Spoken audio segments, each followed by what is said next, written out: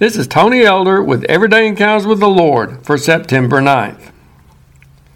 The two stories in the Bible share some obvious similarities. A boat sailing on the sea, a terrible storm arises, the vessel is in jeopardy of sinking, almost everyone on board is afraid, but one person is fast asleep through it all.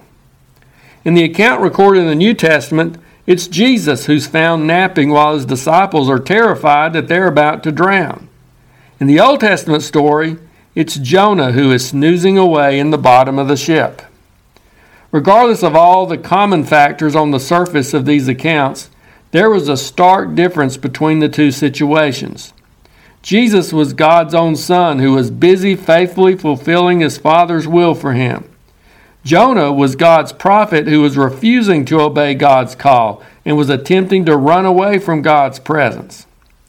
Jesus was a picture of someone experiencing peace in the midst of the storm. We can possess such peace through the storms of life if we know that everything is well with our soul. We can be assured that God is with us and will see us through those turbulent times.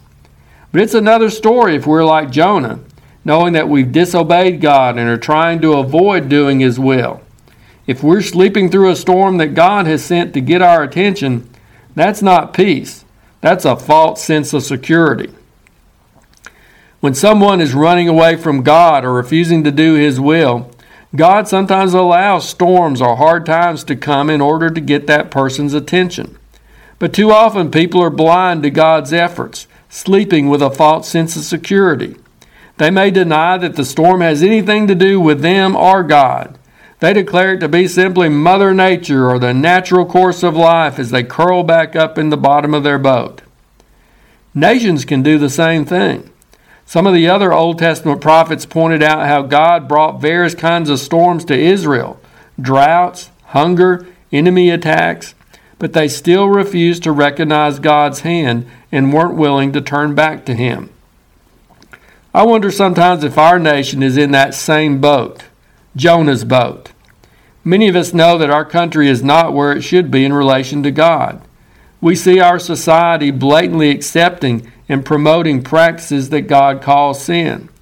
We witness people turning further away from what God says and instead following the dictates of their own hearts.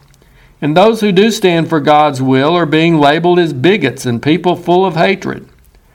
I'm not one to declare every bad thing that happens as being a judgment from God. But sometimes you wonder if God's trying to wake us up through sending the earthquakes, hurricanes, droughts, wildfires, tornadoes, and other destructive forces we've seemed to increasingly experience in recent times. Whether those events are God's judgment or not, they ought to cause us to wake up, call on God, and turn back to him. Unfortunately, I haven't seen that happening so far in our nation. Jonah is still sleeping in the bottom of the boat. Individually, let's pay attention when God tries to send us a wake-up call. And let's pray for our nation, that we as a people would arouse from our spiritual slumber, humble ourselves before God, call on him, and turn from our wicked ways so that he can heal our land. If you're interested, Everyday Encounters with the Lord is available in both book and ebook formats. And now I pray that you'll encounter the Lord today in your own everyday experiences.